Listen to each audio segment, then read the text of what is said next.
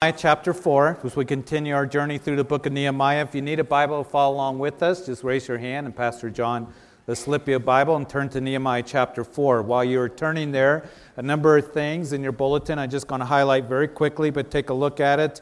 Or if you don't have a bulletin, we ran out today. But we do have tomorrow, young adults, it's at 7 o'clock. So we'll remind you of that. Where's Travis? Travis, no young adults tomorrow because of the chess high school ensemble and choir, all right? So that's at 7 o'clock. Downtown, 10th and 10th at First United Methodist Church. Come out. I know that you will be blessed. The elementary and middle schoolers had their choir and ensemble on Tuesday night. It was a wonderful, wonderful time that we had. It was a tremendous blessing. So tomorrow night, the high schoolers, the choir and ensemble, 7 o'clock. It's free. Bring a friend. Come on out. I know you'll be tremendously blessed. And then on Friday, 6:30 to 8:30 is youth, middle schoolers, and high schoolers. So they'll be here.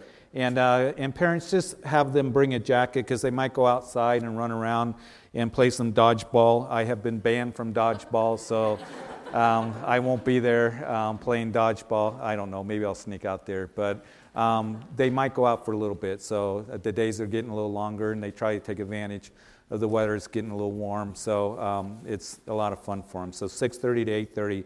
Saturday morning, 7 o'clock, guys, we have our men's prayer, so join us for that. 8 o'clock, men's breakfast over at Golden Corral that we do customarily on the first Saturday of the month. Come join us, guys, for that. And then, ladies, you have a brunch here, 10:30 to noon, so have a great time. That information is there. Bring a dish to share and for that brunch on Saturday. Sunday morning, we will have our Sunday morning services, 8:30 and 10:30.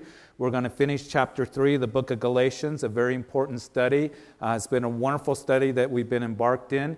And of course, Paul in chapters 1 and 2 was defending the gospel of grace that he had brought to them because the Judaizers, the legalists, had come into the churches of Galatia and said, here's another gospel, that it's not only faith in Jesus Christ alone that brings salvation and justification, but you have to be circumcised.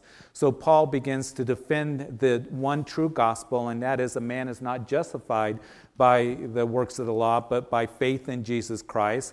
And then in chapters 3 and 4, he gets them established once again in the gospel of grace. And then chapters 5 and 6, we will see that he will give application for us how it is that we live in grace. What does that mean? It means that we walk after the Spirit, that we live for the Lord. And so wonderful studies coming up. We'll finish chapter 3, beginning at verse 15 to verse 29, so you can look ahead. Also invite a friend out to Calvary Chapel on Sunday morning. 2 o'clock in the afternoon, we're going to have a baptism over at the Hope Therapy Center and right across the parking lot, so 2 o'clock for that. And if any of you have kids that want to be baptized, if they understand as you talk to them, parents, about baptism, and then bring them, and we're going to have a wonderful time. And of course, baptism is that symbolism that you are saved, that you identify with Christ, is that public proclamation that I'm a follower of Jesus Christ. And so that's what we're going to do on Sunday at 2 o'clock. And so if you've got any questions about baptism, come and see me or call me at the church office tomorrow, and I'll be happy to talk to you about that, answer any questions that you might have, or even if your kids might have any questions, I'll be happy to talk to them. So that's what we got going on. And then on Sunday next week through the following Saturday, that we're going to have a week, as I've been mentioning, and there's a flyer in your bulletin. We're going to set that week aside as a fellowship for prayer and fasting and really seeking the Lord. So we're looking forward to that. We will be here next Wednesday at 7 o'clock, and we're just going to have a time of extended prayer, and we'll be here 7 o'clock all through the week, Monday through Friday, and having just a time of prayer for you to come and join us for that. And then also the sanctuary will be open from 11 o'clock to 1 o'clock during lunch, that you can come in and just spend some time in prayer. How it is that you fast is between you and the Lord. So it might be you fast a meal, might be you fast your favorite dessert, you might fast, Starbucks for the week, whatever it might be. Also, as I mentioned to you, that I want to take it just a little bit further, that for some of you, maybe it may be also including, I'm going to put, one of the social media things away, Pinterest, Facebook away for the week. I'm just going to focus on the Lord. And instead of spending that time, what I normally do, I'm just going to spend some, on those things or watching TV or on the computer or whatever. I'm going to spend some time with the Lord. And so that's, again, between you and the Lord as we will just enter that week, and what a tremendous blessing it will be. Is Jeremiah chapter 30, that the Lord declares that as you call upon me, that I will do great and awesome things that you do not know. And I don't want to get away from the priority of prayer in the Word of God here at Calvary Chapel. So I think it's going to be important for us. We've been really busy, a lot of things going on here at Calvary Chapel, to just be able to slow down, to just be able to stop, and to be able to just be quiet before the Lord and to seek the Lord in prayer. So that's what my hope and prayer is for you individually, for your family, and also for this church family, that we do that next week. And then after next week, then we go into Easter week, and we'll get all those services. We'll have a Wednesday night service. We'll have a Good Friday service, 3 Sunday morning services for Easter, and we'll get that information and some flyers out for you to be able to invite somebody to the Easter services that week. So we'll talk about that on Sunday. Lord, I do pray that tonight, as we right now open up our Bibles to Nehemiah chapter 4, that you would bless this time in the study of your word. Lord, as we will come to the communion table and remember what Jesus did for us in going to the cross, as we've entered into this new covenant, a covenant where our sins are forgiven, what Jesus did on the cross and dying for our sins, allowing his body to be broken and his blood shed for forgiveness of sin. And Lord, I pray that tonight, as we look at this historical account of the children of Israel building a wall around Jerusalem, that, Lord, that we would make application, we would have clarity and understanding in the things that we're going to read, and, Lord, that we would be encouraged and edified and taught, and, Lord, that we would be comforted. And so, Lord, we give this time to you in the study of your word. In Jesus' name, amen. 445 BC. The Medo-Persian Empire is in power. The king is Artaxerxes. He's been in power for about 20 years. The cupbearer to him is a man named Nehemiah, as you know. Nehemiah was not one that was born in Judah. He was born to one of the captives of Judah. And even though the decree came out almost 100 years before that they could come back to Jerusalem and rebuild the temple, which they would do in 520 BC as they completed the temple about that time. And then it would be later on that Ezra would come back with a group of people. Ezra, that scribe and that spiritual leader, leading the people spiritually, calling them into holiness. And then shortly after that, 445 BC, as Nehemiah is there serving the king, he gets word from his brother that Jerusalem still lay in rubble, that the walls have not been built or the streets. And we know one of the reasons for that is because Artaxerxes had already written a letter to them that you cannot do that until I give the command to do that.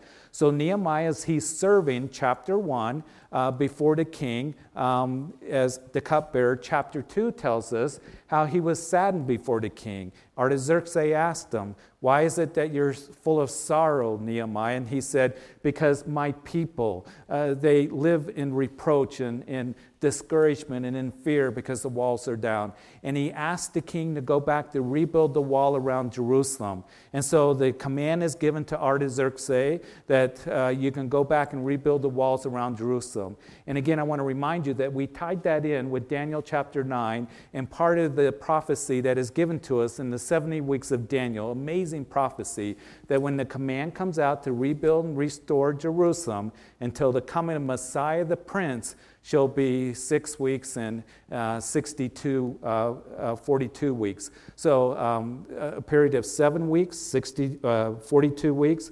483 years, and we went over that prophecy, and it's an amazing prophecy that was fulfilled as Jesus got on a donkey 483 years later to the day, as you do the math, after the command came out to rebuild and restore Jerusalem in Nehemiah chapter 2, and we see that he rode into Jerusalem, the triumphal entry of Jerusalem. And so you might want to review that we went over that very carefully in chapter 2.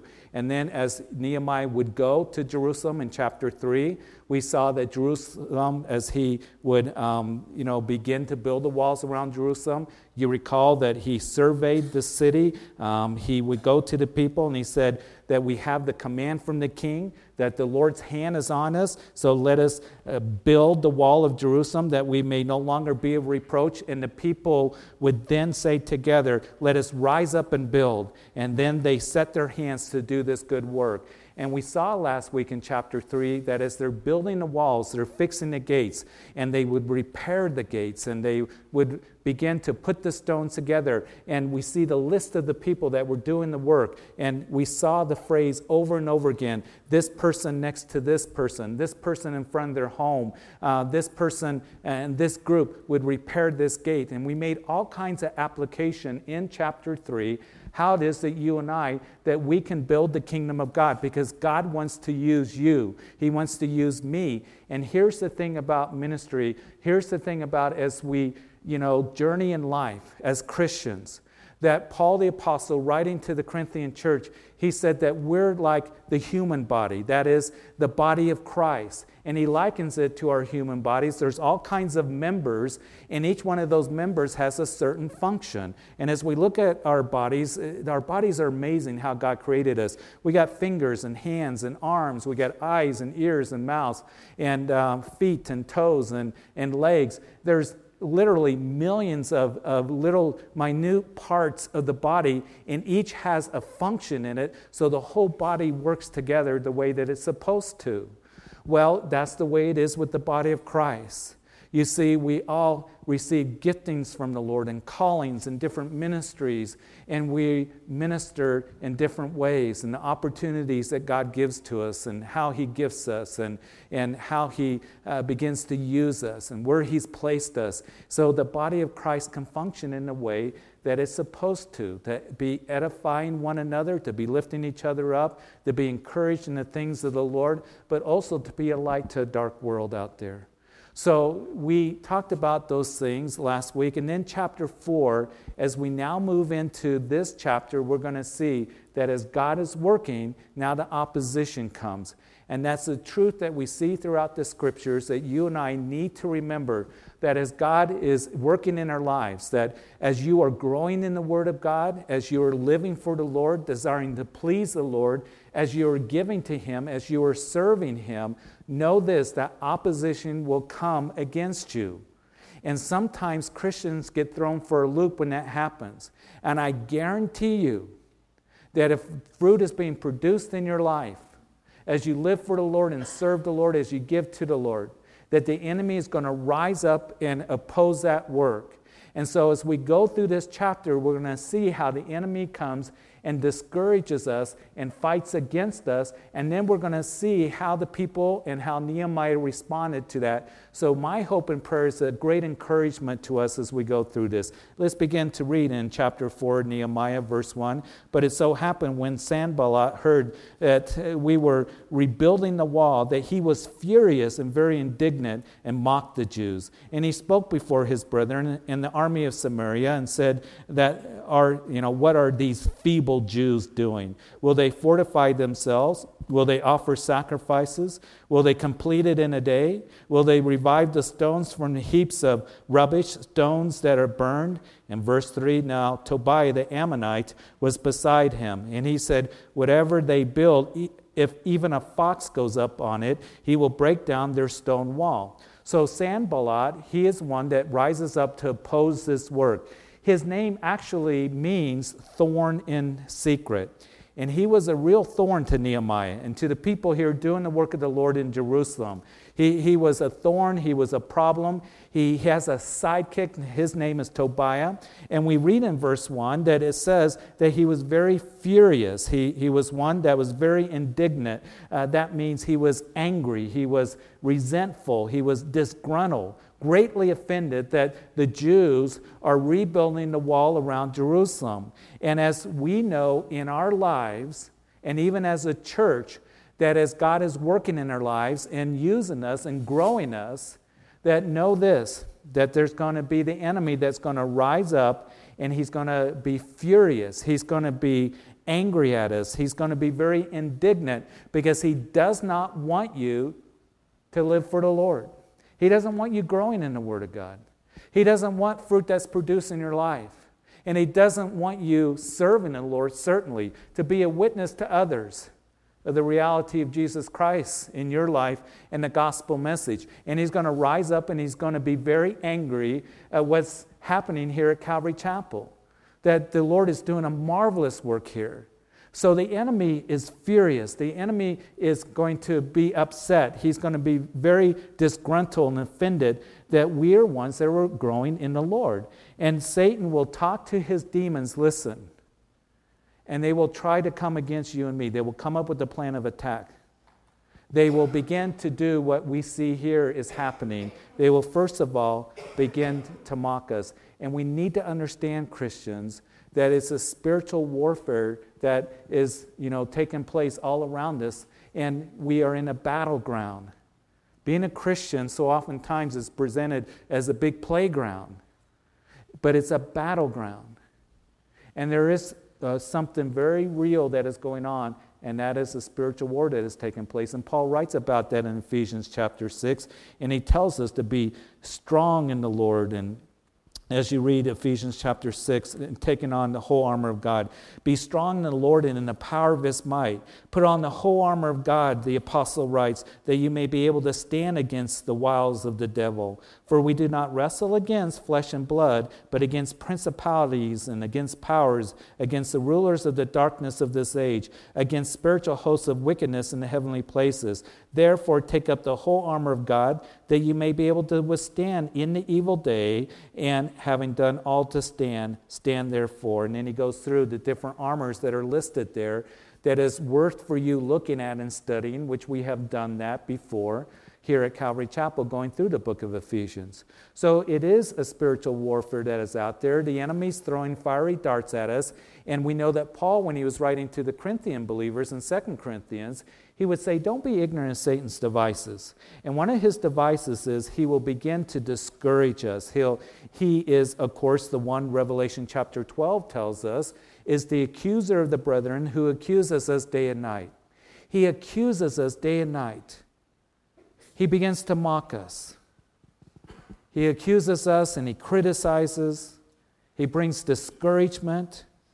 And you see, one of the reasons that I see that Christians quit in serving the Lord is because they end up being discouraged by the enemy.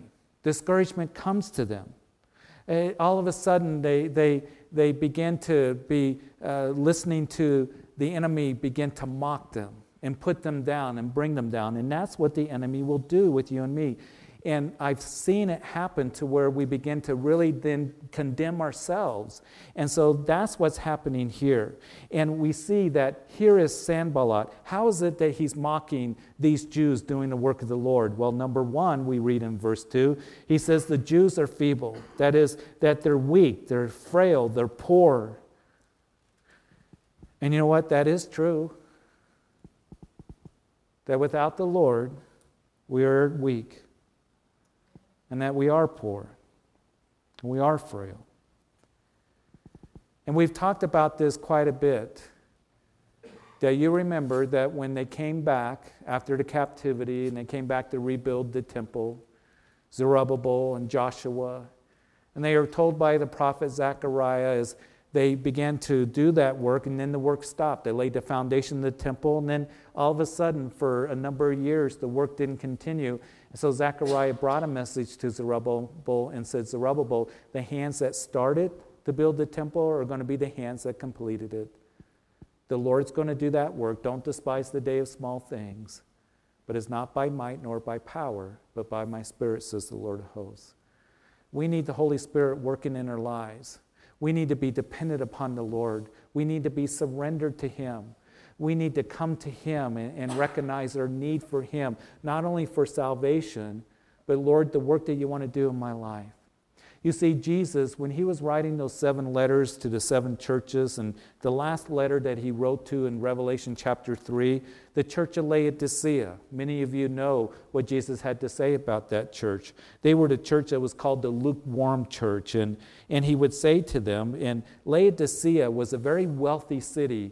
back then. They were ones that were known for wealth. They were known for having a very beautiful city. The Roman circus would come there, lots of entertainment. Things were good in Laodicea.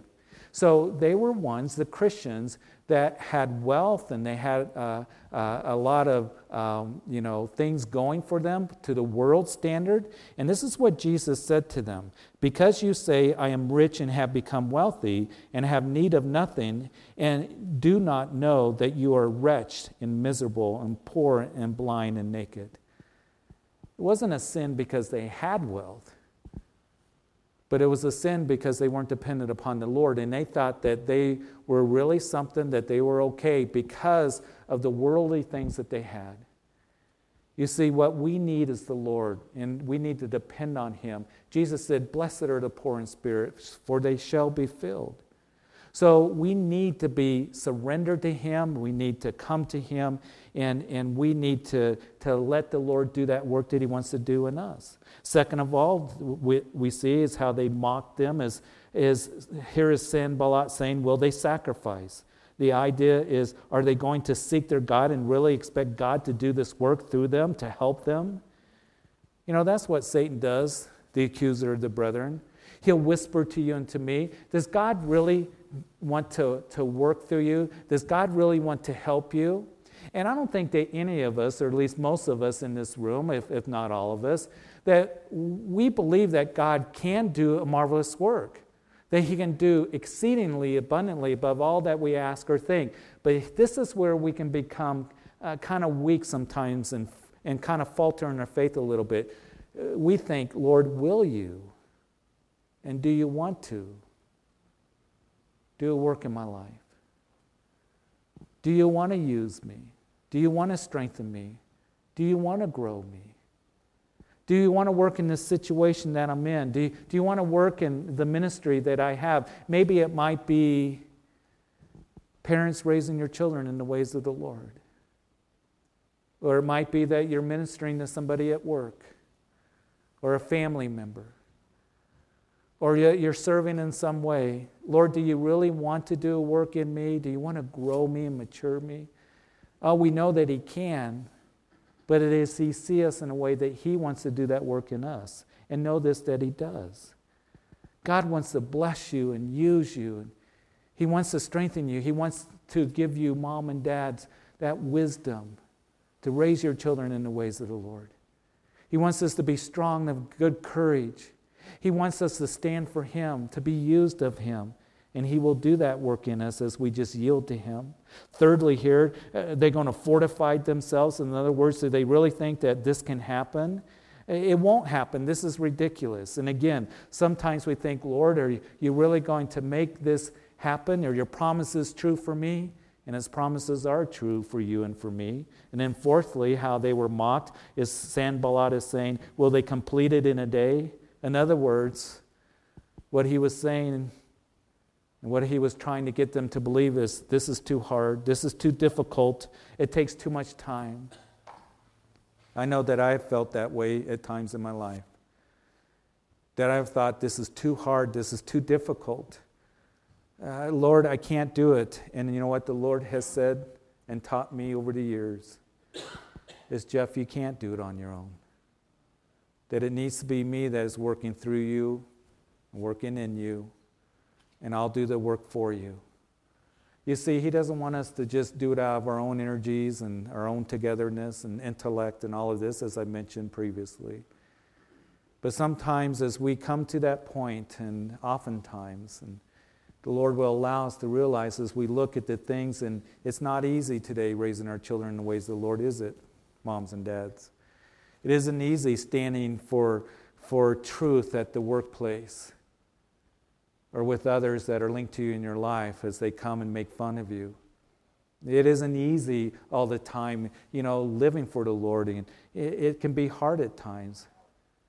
And that's when the Lord says, come and learn of me and take my yoke upon you, for my yoke is easy and my burden is light. And I'm going to be the one that's going to be a source of your strength and the source of your comfort and your wisdom to be able to live that life the way that I want you to live. And I know that it is hard, especially in the day in which we're living in, where we see a world that's getting further away from the Lord. But listen, I do want to put this reminder in our thinking here. And don't forget this. Yes, it can be hard being a Christian and living for the Lord. But I'll tell you what is much harder, and that is not knowing the Lord and not living for Him. You see, we are blessed because we have God's Word given to us and God's Spirit working in us. We are able to experience that life abundantly that Jesus promised for us. See, we don't have to get caught up in the deception and the darkness and the weirdness of the world. We don't have to be a part of that. I'll tell you what's harder is those who don't have Jesus Christ, that don't have God's Word and God's wisdom and God's peace. And that's why we need to be a witness to them. And we need to bring people to Jesus. And we need to encourage them in the truth of God's Word. And then we see fifthly that here's Sanballat saying, will they revive the stones? They don't have the resources to do this work. There's nothing but rubble to work with. And Isaiah, of course, as he was prophesying, that he would say that the Lord is the one that takes the ashes of our lives and makes something beautiful out of it. And a lot of us that are in this room, that the Lord has done a marvelous thing in saving us and restoring us and doing a marvelous work, that we can look at our past before we came to Christ and we can see the ashes that were there, the difficulties, the deadness, just the pain that was there and the bondage. And the Lord has freed us from all that, and He's making something beautiful out of that, and that is you. A man or a woman that loves Him and is walking with Him, that's been transformed, born again by the Spirit of God. And it's wonderful to see a person that is living in that newness of life. Only God can do that. So here is this mocking that's going on. And then in verse 3, Tobiah, he says, even if a fox goes up on it, he'll break down their stone wall. And great discouragement would come, which works against faith, doesn't it? And trust in God.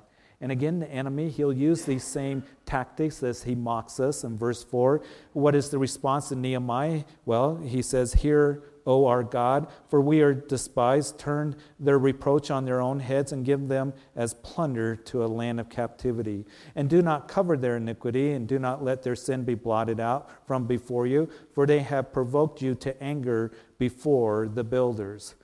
So how does Nehemiah respond to this? Does he get into a big argument with them? Does he start to mock back? No, he doesn't. But what he does is he prays. He prays. And when the enemy is really coming against us and trying to discourage us and mock us, the thing that you and I are to do is that we are to pray, take it to God. When the times of attack and discouragement comes by others, God wants us to pray and to seek Him and to rely on Him. Nehemiah prays that these accusations would backfire and turn the tables, that they may know that you are with us, Lord. And then in verse 6, so we built the wall, and the entire wall was joined together up to half its height, for the people had a mind to work. They would continue to build. They continue the work, a measure of maturity that's going on in our lives spiritually, and a measure of good leadership, whether you're leading your homes or leading in some way, as you're ministering to others, is not to let the criticism keep you from being sensitive to God's work. If you focus on the criticism, and any one of us will be criticized, as a parent, as a man of God, as a woman of God, as a leader in the church, whatever it might be, because none of us are perfect. And the enemy will come along and he'll remind us of our struggles and our shortcomings and our failings. And here's the thing, that we can't focus on the criticism and the mocking. Rather, we need to focus on the Lord and His calling in our life. Remember that they had authority from the king. Xerxes said that the command is given to rebuild the walls around Jerusalem. And Sanballat and Tobiah could not legally stop the work. They could only discourage. They could only plot to come against them and mock against them. Listen, Satan has no direct authority over you. Sometimes I talk to Christians that it seems like they talk more to Satan than they do to God. Because they're all into, Satan does this and Satan does that. And we need to be aware that he's powerful. We need to be aware that he comes against us. But you keep your focus on the Lord. And here's the thing to remember. Greater is he that is in us than he that is in the world. That's what the Word of God declares to you and to me. And Elijah in the Old Testament, you recall that he prayed to the Lord as the Syrian army surrounded his home, and his servant saw that, and he said, wow, the Syrians are out there. And Elijah prayed, Lord, open up his eyes, and his eyes were opened up, and he saw that greater were those who were with Elijah and his servant, that is the angelic host all around the Syrian army, than those who were coming against them. Know this, that Satan, yes, he wars against us. He will try to tempt us. He's powerful, but here's the thing. He has no direct authority over you as a Christian. In Colossians chapter 2, verses 14 and 15, for you note takers, it's important to understand that as we see, Paul writes, having wiped out the handwriting and requirements, speaking of Jesus, that was against us, which was contrary to us, and he has taken it out of the way, having nailed it to a cross. In other words, Jesus died for our sins. The handwriting of the requirements, what was that? We've been studying it in Galatians. That if you and I want to make it to heaven in our own efforts, you have to live a perfect life. You have to obey the law and fulfill the law perfectly. The problem is, as we're going to see on Sunday, that the purpose of the law was not to declare us righteous, it declares us guilty. We can't keep the law. And the purpose of the law was to be a tutor to point us to Jesus Christ. And that's what we're going to cover carefully on Sunday morning. But here's the thing. Jesus, because of his death on the cross, provision of sin, forgiveness of sin, that provision is there as we come to him. So the handwriting requirement has been wiped out. There, it's been nailed to the cross, nailed it and taken it out of the way. And then verse 15, having disarmed principalities and powers, he made a public spectacle of them, triumphing over them in it. In other words, that as Jesus died on the cross for you and for me, as we come to him, as we're born again by the Spirit of God, and the Holy Spirit is in us, then the enemy, he has been stripped of his power and authority over us. Having disarmed principalities and powers, he made a public spectacle of them. The people in this day reading that would know the term that Paul's using is a military term, that when the Romans would capture the enemy, they would strip the enemy and parade them through the street of the city that they captured, naked, making a public spectacle of them. That's what it means. So we can praise God that, Lord, that you're in my heart, and Lord, you're working in my life. And so Nehemiah, he responds by praying. He responds by going to the Lord. And we read in verse 6 that as they continue to build, again, so we built the wall, and the entire wall was joined together up to half its height. Continue to work, that we see that he focused on the Lord and calling out to the Lord. They had a mind to work. I like that in verse 6. They were determined to work. Listen, Christian, don't quit. Don't quit. Sometimes we can grow weary in doing good. And we know that, as we're going to see in Galatians chapter 6 when we get there, that we're going to be exhorted not to grow weary in doing good, for in due season we will reap if we do not lose heart. Don't lose heart. Don't give up. Don't quit. The Lord is going to finish that work that he's begun in you. He's going to work through you and in you. You keep your eyes on him, just as Paul would write, keep your eyes on the things above, not on the things of this world. In verse 7, now it happened when Sanballat and Tobiah, the Arabs, the Ammonites, and the Ashdodites heard that the walls of Jerusalem were being restored and the gaps beginning to be closed, that they became very angry, and all of them conspired together to come and attack Jerusalem and create confusion. So the work is halfway done. The discouragement and attacks continue. And know this, that the enemy is going to keep coming at you and me. He's going to keep coming at this church. He will do that. You know, the enemy hates us. It isn't like the enemy says, you know, I think that I'll give Pastor Jeff a break for a while. I'm going to have him take the summer off. You know, he's been working really hard. You know, I've been kind of, trying to discourage him, come against him and all this. I think he could use a break. No, he isn't that way at all. Matter of fact, the more that God is growing you and you're growing in the Lord and you're becoming closer to Him, you're serving the Lord, the enemy is going to become very furious and angry at you, and he's going to continue his attacks against you. On this side of eternity, it will continue until the Lord takes us home. It reminds me of Moses in chapter 31. Moses, 40 years in the wilderness, all the difficulties and the trials and those who came against him and all that he went through. And then in Numbers chapter 31, towards the end of his life, the Lord says, Moses, I got one more battle for you against the Midianites. And then I'm going to take you home to be with your brethren.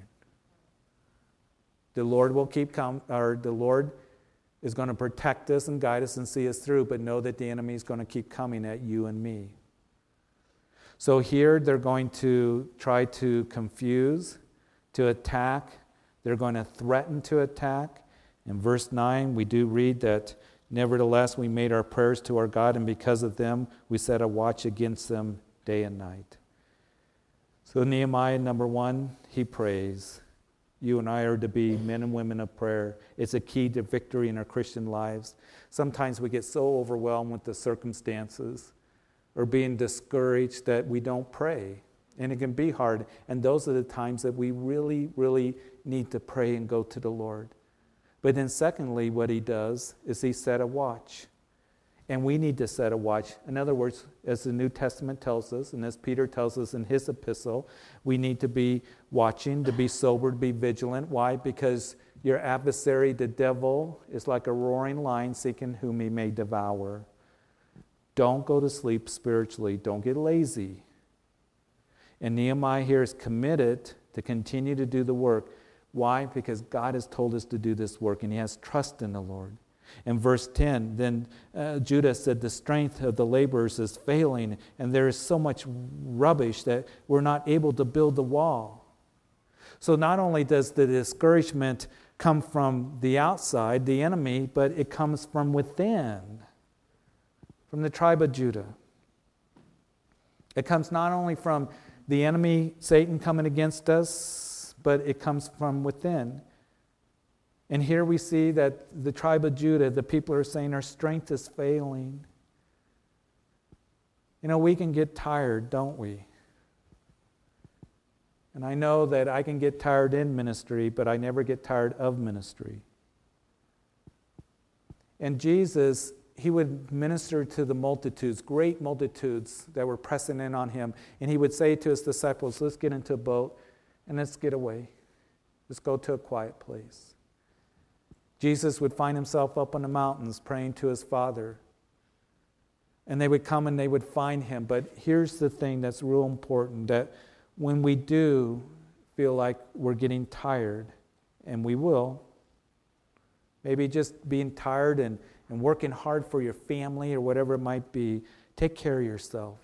Take care of yourself spiritually. We need to do that. And have those times of rest and have those times where we get away. I think the Lord is telling me that, more and more, that make sure that you take heed to yourself, just as Paul would tell the Ephesian elders, and then minister to the flock of God. In other words, he's not saying focus on yourself, but take heed to yourself. In other words, take care of yourself spiritually. Make sure you're spending that time with me, and it happens practically every day by having that quiet time with the Lord, the devotion with the Lord. I cannot emphasize that enough, that we should be doing that daily, consistently, constantly, going before the Lord. But then even those seasons that we need to stop and we need to be refreshed, and we need to be renewed. See, my tendency can be, when I get tired, I got to do more work so I can try to finish up everything. It doesn't work very well that way. And I end up getting more tired, and then more grumpy, and more discouraged. And I need to learn that there are times when we stop. There's all kinds of things that we need to do here, and that's why I think, again, that it's going to be a good thing for us to just stop next week as a church, just slow down, and to be able to take that time to really seek the Lord in the services that we have next week. So here he says, or they say, our strength is failing, and then too much rubble. It's too much. It's too hard. It's too difficult. Again, that's what the enemy was saying, and now the people are beginning to believe that. It can be overwhelming, can it? And that's, again, why we need to be praying and slowing down and seeking the Lord and keep our eyes on the Lord.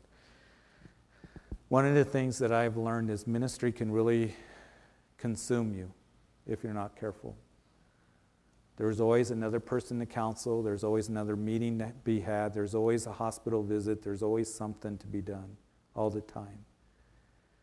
And we need to be ones that we need to make sure that in those times where we're feeling overwhelmed, or, you're just treading water, again, to go to the Lord and then allow Him to just be able to minister to us and strengthen us and refresh us. And then in verse 11, and our adversary said, they will neither know nor see anything till we come into their midst and kill them and cause the work to cease. So it was when the Jews who dwelt near them came, and they told us 10 times, from whatever place you turn, they will be upon us. So the enemy plans to attack, and what the people are doing is they're repeating it over and over again. This is hard. Look at all the rubbish. This is, our strength is failing, and it is beginning to spread. And they're actually starting to bring people down in that. We need to be careful that we're not bringing each other down, that we're building each other up. This is a real low point right now in the work that they are doing. Listen, we need to make sure that we're not ones that are just, being negative all the time, that negative attitude and being critical, and we begin to that begins to spread. That can happen. Paul, again, when he was writing to the Galatian believers, he said, make sure that you don't bite and devour one another so that you consume one another. And I've seen it happen in churches and in ministries where all of a sudden the people are biting and devouring one another and bringing each other down and being negative, when the Bible says that let no corrupt word proceed out of your mouth, that you're to be, saying what is necessary for edification, that we need to have our speech seasoned with salt and with grace, that we need to be ones that we're building each other up and encouraging each other and strengthening each other. And that's what happens here at Calvary Chapel, and I'm so thankful for it. I pray that we never, never come to that point where we bite and devour one another. That's not of the Lord, and it grieves the Lord. So here, they're just, tell us 10 times over and over again, it's too much, it's too hard, we can't do this, and just bringing people down in this low point. But what does Nehemiah do? I love this. Therefore, I positioned the men behind the lower parts of the wall at the openings, and I set the people according to their families, and with their swords, their spears, and their bows. And I looked and arose, and to the nobles, to the leaders, and to the rest of the people, and said, do not be afraid of them. Remember the Lord great and awesome, and fight for your brethren, your sons, your daughters, your wives, and your houses. What does Nehemiah do? Again, a man of prayer. And it was time to act. He places the men by the walls to defend against the enemy. And he says, number one, remember the Lord. That's the key to victory. Remember Him, that He is great and awesome. There is no problem or circumstances too difficult for Him to work. He's the creator of the universe, and He created you. And He's a powerful God. He's all powerful.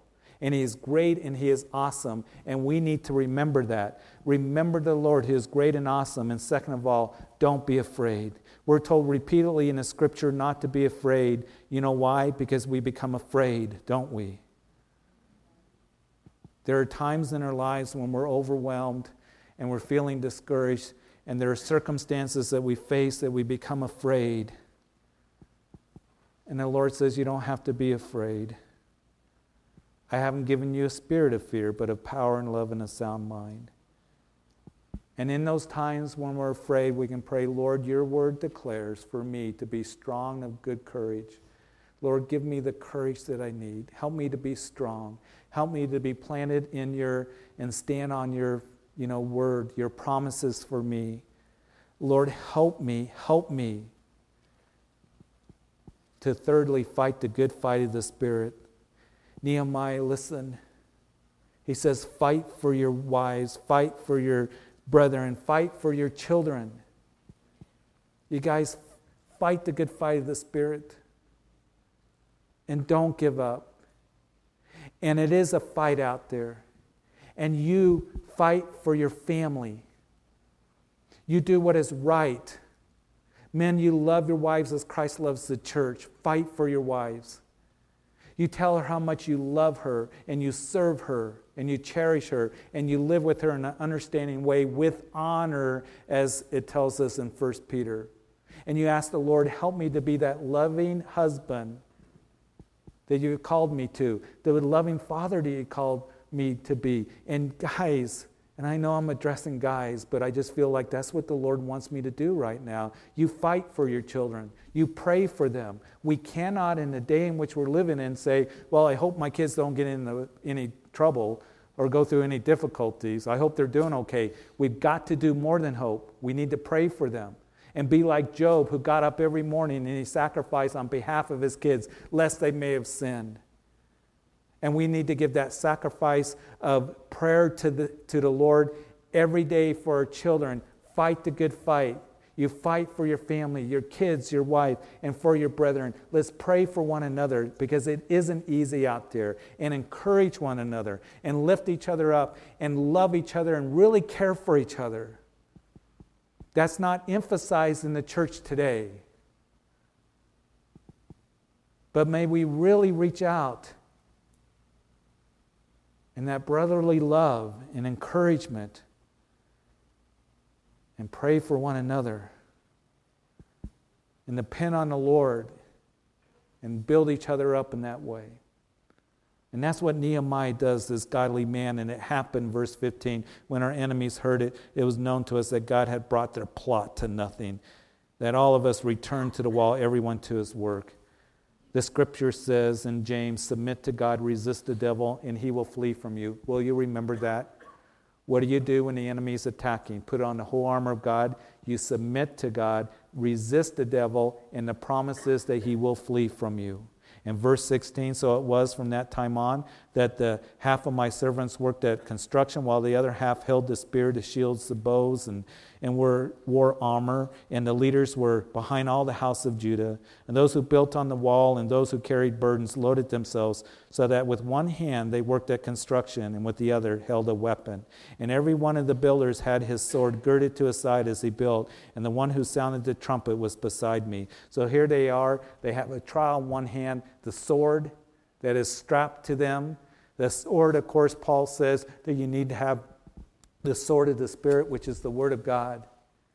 The Word of God that you have as you are being guided and directed by God's Word to give you the wisdom and the instructions and the truth that are given to us so we can live the way that He wants us to, and we don't have to be deceived. We don't have to be foolish. We don't have to be weak. We don't have to be indecisive. But Lord, I got the sword of the Word, and we can stand on His promises, and I got a trial in one hand. I'm going to fight that good fight of the Spirit. I'm going to pray for my family. I'm going to pray for my kids. I'm going to encourage the brethren. I'm going to do this work that You've called me to do, and I know that I can't do it by myself, but Lord, You will help me to do it. You will help me to build what it is that You're having me to build and being part of the kingdom of God. And I'm going to be, Lord, one that looks to You for everything, because the enemy is going to continue to attack. The discouragement and the mocking is going to come. But Lord, You're the one that is faithful. And then I said to the nobles, verse 19, and the rulers and the rest of the people, the work is great and extensive, and we're separated far from one another on the wall. And wherever you hear the sound of the trumpet, rally to us there, or God will fight for us. One other thing. Hey, we're kind of spread out. We're kind of thin. You ever feel alone? You ever feel isolated? You know what's a good thing about being a part of the body of Christ and being a part of a good church? That the brethren love you. That we got each other's back. Hey, if something happens, blow the trumpet. We'll be there. We'll be close. We'll be there to encourage your family, to help you, to minister to you. I love the ministry that takes place here at Calvary Chapel. What you guys do for each other, how you love each other, simple, practical things. That's the way it should be. Working together, caring for one another, sharing and making meals and helping out. And I know that if my house was to burn down tonight, that I would have a place to stay, really. I wouldn't worry about it. And I know that you feel the same way, that you have brothers and sisters that will come along and help you and encourage you. And that's the way that the body of Christ should be working. So in verse 21, so we labored in the work, and half of the men held their spears from daybreak until the stars appeared. And at the same time I also said to the people, let each man and his servant stay at night at Jerusalem, that they may be our guard by night and working party by day. So neither I, my brethren, my servants, nor the men of the guard who followed me took off our clothes, except that everyone took them off for washing. So they continue to do the work of the Lord. And when we get into chapter 5 next time, what we're going to see is that there's going to be another problem that can happen that Nehemiah is going to address that will keep us from continuing to do the work of the Lord in our lives. So, Father, we thank you for this study. We thank you for this wonderful chapter. And, Lord, we can get discouraged. We can get down. We can get to where, Lord, the accuser of the brethren really begins to hit us hard. So, Father, may these lessons and the application that we made really help us to be seeking you and depending on you. And, Lord, keep our focus on you. And Lord, to know that greater is he that is in us than he is in the world. And I do pray tonight, if there's anybody that is here or listening on live stream, that you've never come to Jesus and surrendered your life to him. That the Lord Jesus went to the cross for you. And what he did is he shed his blood because all of us are sinners. And that's what the Bible very clearly declares. We've all broken the law. The wages of sin is death. But Jesus, the Son of God who lived a perfect life, came and died for you. He loves you so much that he demonstrated his love for you, that while we were yet sinners, Christ died for us. Do you have a personal relationship with Jesus? And if that means anything to anyone who's listening to this message, we're going to come to the communion table here soon. And it's remembering what Jesus did for us, allowing his body to be broken, his blood shed for forgiveness of sin. It won't mean anything to you if you're not a Christian, if you haven't surrendered your life to Jesus.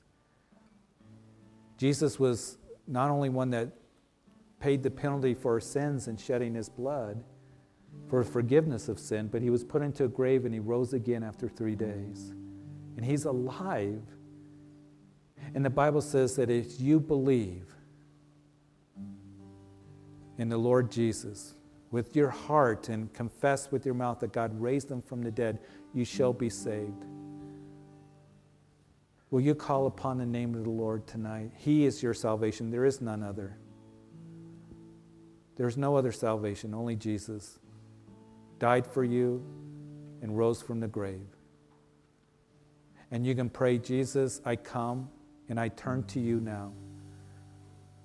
I have sinned, I confess I'm a sinner. And I now repent and I turn to you. I turn direction and I surrender my life to you. And I believe that you're the Son of God who died for me and you rose again. Be my personal Lord and Savior. Oh, thank you for your love for me. My life is not his own. and help me to live for you all the days of my life. And now as we come to the communion table, I pray that we would just worship and just be at all at the wonderful provision, as we sang tonight, the cross, the wondrous cross, and what Jesus has done for us. Maybe a time of just marveling once again at your incredible love, allowing us to be a part of this new covenant. And it's in Jesus' name that we pray. Amen. We're going to open up the communion table. We're going to do something a little different on this Wednesday night that we've done on other Wednesday nights. What I want you to do is come up and you can get your communion elements and then go back to your seats and then just continue in worship and prayer. And then I'm going to come up and we'll take of communion together. All right? So we're going to do it that way tonight. And you can come up the aisles and just come on down and go back to your seats and just be in an attitude of prayer and worship and thanking the Lord for what He's done. And then I'm going to come up and I'll lead us into taking of the elements together.